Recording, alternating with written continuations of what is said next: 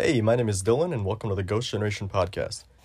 This is kind of the unofficial first episode. I'm going to kind of talk about who I am, how I got into ghost hunting, stuff like that. Just so I'm not just some stranger on the internet you're listening to. You kind of have a story of who I am. But I'm 18 years old. I'm graduating this year from high school, so kind of got gypped over graduation, but I'm not too bothered by it. I enlisted in the U.S. Army Reserves, so I'll be leaving in July for boot camp. But I want to get a few episodes out at least. I'm going to aim for one a week, just to kind of talk about some of my favorite locations. I talked with some of my friends about my paranormal experiences over the past few years, and they seem kind of interested in it. So I figured I'd put my experiences out there for whoever wants to listen, and see how that goes. But I'm going to ask that you bear with me, because I'm new to podcasting. So it's kind of awkward for me to just sit in my room and talk to myself.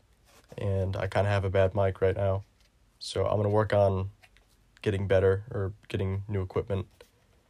So the first few episodes will definitely be pretty rough. Hopefully they'll improve, but I guess we'll see. I've been involved in ghost hunting for about 6 years. I joined the South Glens Falls Paranormal Society back in 2014.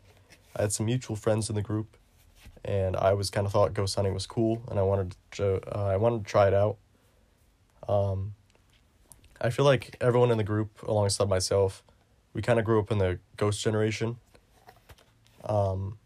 Prior to the millennial generation, I feel like ghost hunting was a lot more taboo than it is now.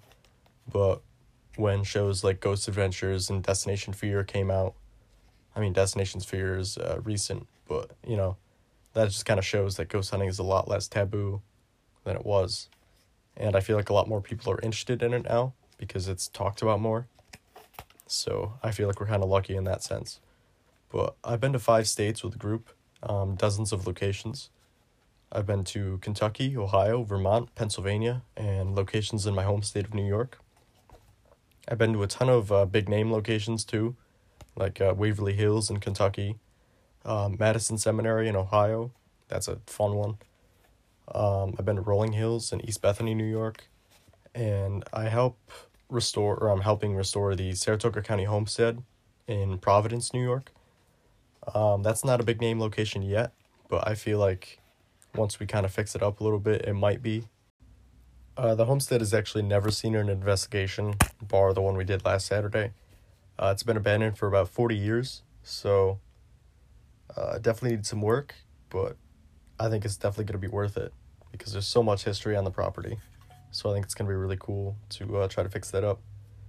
But in this podcast, I will give a history of the location featured in the episode, and then talk about some urban legends or stories around the location and my thoughts on them, stuff like that.